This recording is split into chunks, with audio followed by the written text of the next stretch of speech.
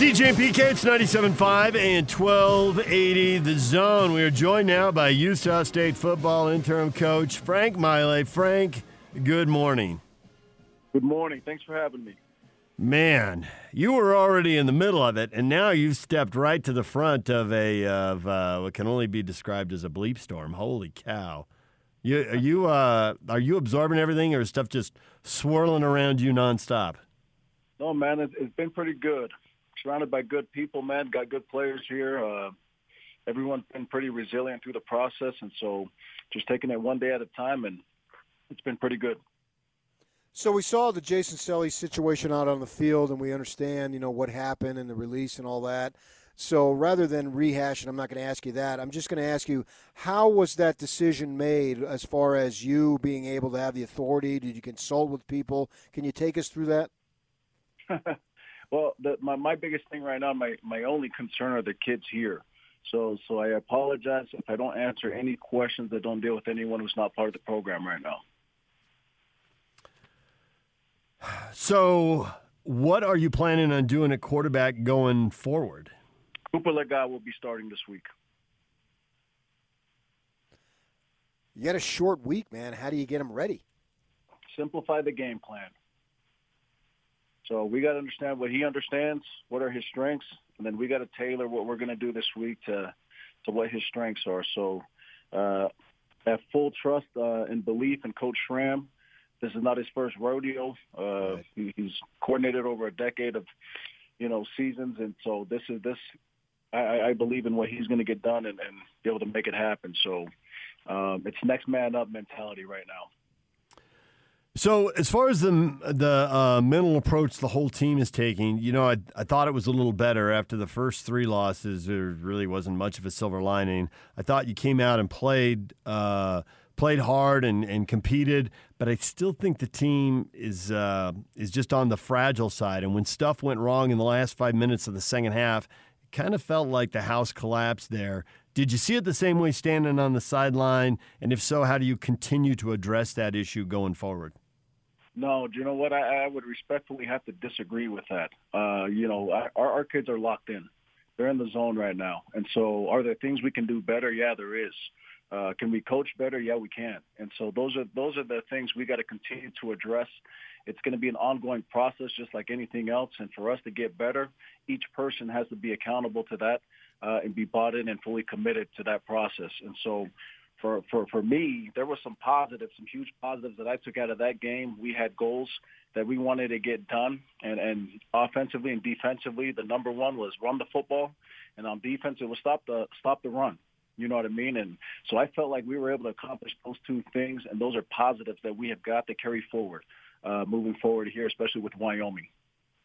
Well, yeah, you talk about, and that's what I was going to bring up. You look at a positive, your ability to rush the ball literally from the very first carry when it was all the way that Jalen Warren took all for the touchdown. But beyond that, it wasn't like that totally inflated your numbers rushing-wise because it seemed like you had success as far as running the ball. What did you do that enabled you to have success running the ball that was a little bit different in the prior games, and what do you think that you can do as far as carrying that over this week against Wyoming? I think the biggest thing is just making sure the message is always the same. And so we haven't changed. There's not a magic potion to run the football. It's a consistent message. Everyone mastering their craft up front individually so that collectively it all works together. And so that's what we were able to do. The kids are bought in, man. The O-line did an awesome job. And so they're doing a great job. It's a mentality now that has to continue. We have to continue to preach the same message every single week. So we can't change things up from week to week because we feel like something's not working. If we believe in it, we got to preach it, and then we got to stress it drastically. And then the kids understand they got a strain to finish, and that's the whole key to putting it all together. Is the calls are the calls, but the kids bring it to life. Is there a pitch count or a carry count on Jalen Warren? How many carries can he handle? Obviously, he was out for a while, and how do you handle him going forward? Yeah, not necessarily, man. When he's ready to roll, then we're going to use him. So he's our guy. We have other backup running backs that are talented, but he's our guy. So as long as he can run the football and he's healthy, he's going to run the football. How much of a challenge is it to just make sure the kids are not thinking about things that really have no bearing on what you're trying to accomplish on a given day and a given week?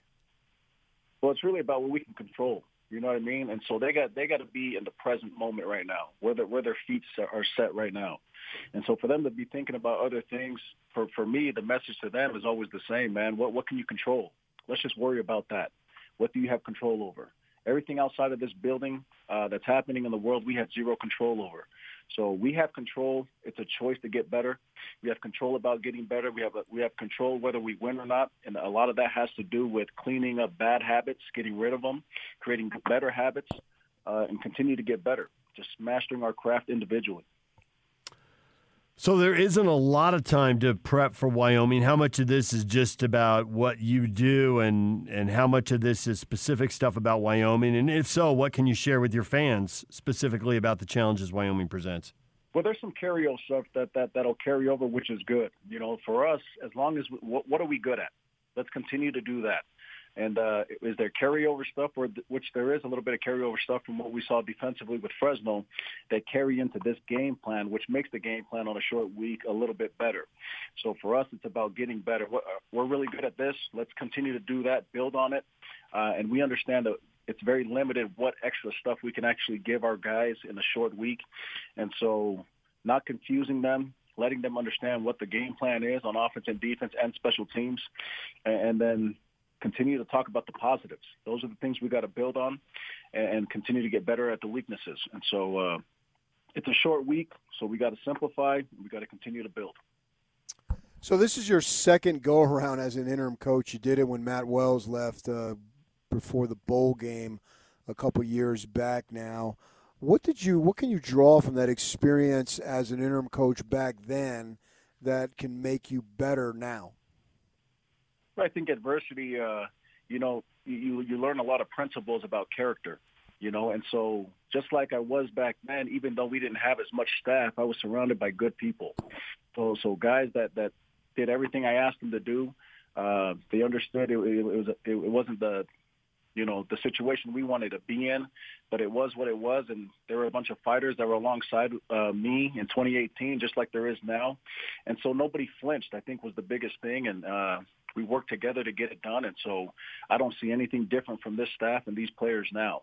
We all understand that the only way we're going to move through this journey is we got to move together. Frank Maile joining us. He's the interim football coach at Utah State. Are there going to be changes on the depth chart based on what you and the other coaches have seen? Yeah, and some of that has to do with some of the testing that's going on. That's the other obstacle that a lot of people I think tend to forget. It's not just performance based. Is who's available to play.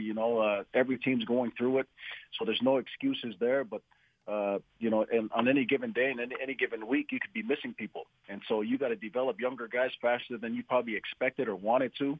But it is what it is, and that's where we sit. And so the biggest message to that is don't flinch. Don't flinch. There's no hesitation. Hesitation for us is the enemy at this point. And so we got to continue to be strong, stay together, and stay the course. How is as far as COVID goes, how's the health of everybody? It's been pretty good. It's been pretty good, to tell you the truth, man. It's been pretty solid. For the guys that have had, tested positive, no one's been really sick, to tell you the truth, with minimal symptoms. And so we've been fortunate in that way. But again, it's not just the guys that are testing positive. As they do the tracing that comes with that, right. There's guys that are not even sick or positive that are affected by it. And so that's part of the issue right there, is making sure we always have sufficient depth. And sometimes it's not as much as we would like. And you're going to see some freshman guys play who we didn't expect to play, but they have to play, which is, I think, will benefit them in the future. And part of the building process here, it'll benefit the future in that aspect. How about the coaching staff? Because I know you were talking about that after the game Saturday. You didn't have all your coaches. Will you have all your coaches for the Wyoming game? Coach Reeder will still be out for this game because of the timing of when he tested positive, and then Coach Collins will be back tomorrow, I believe. Well, Frank, we appreciate a few minutes. Good luck Thursday night. We'll be watching as you play Wyoming. Gentlemen, always a pleasure. Thanks for having me.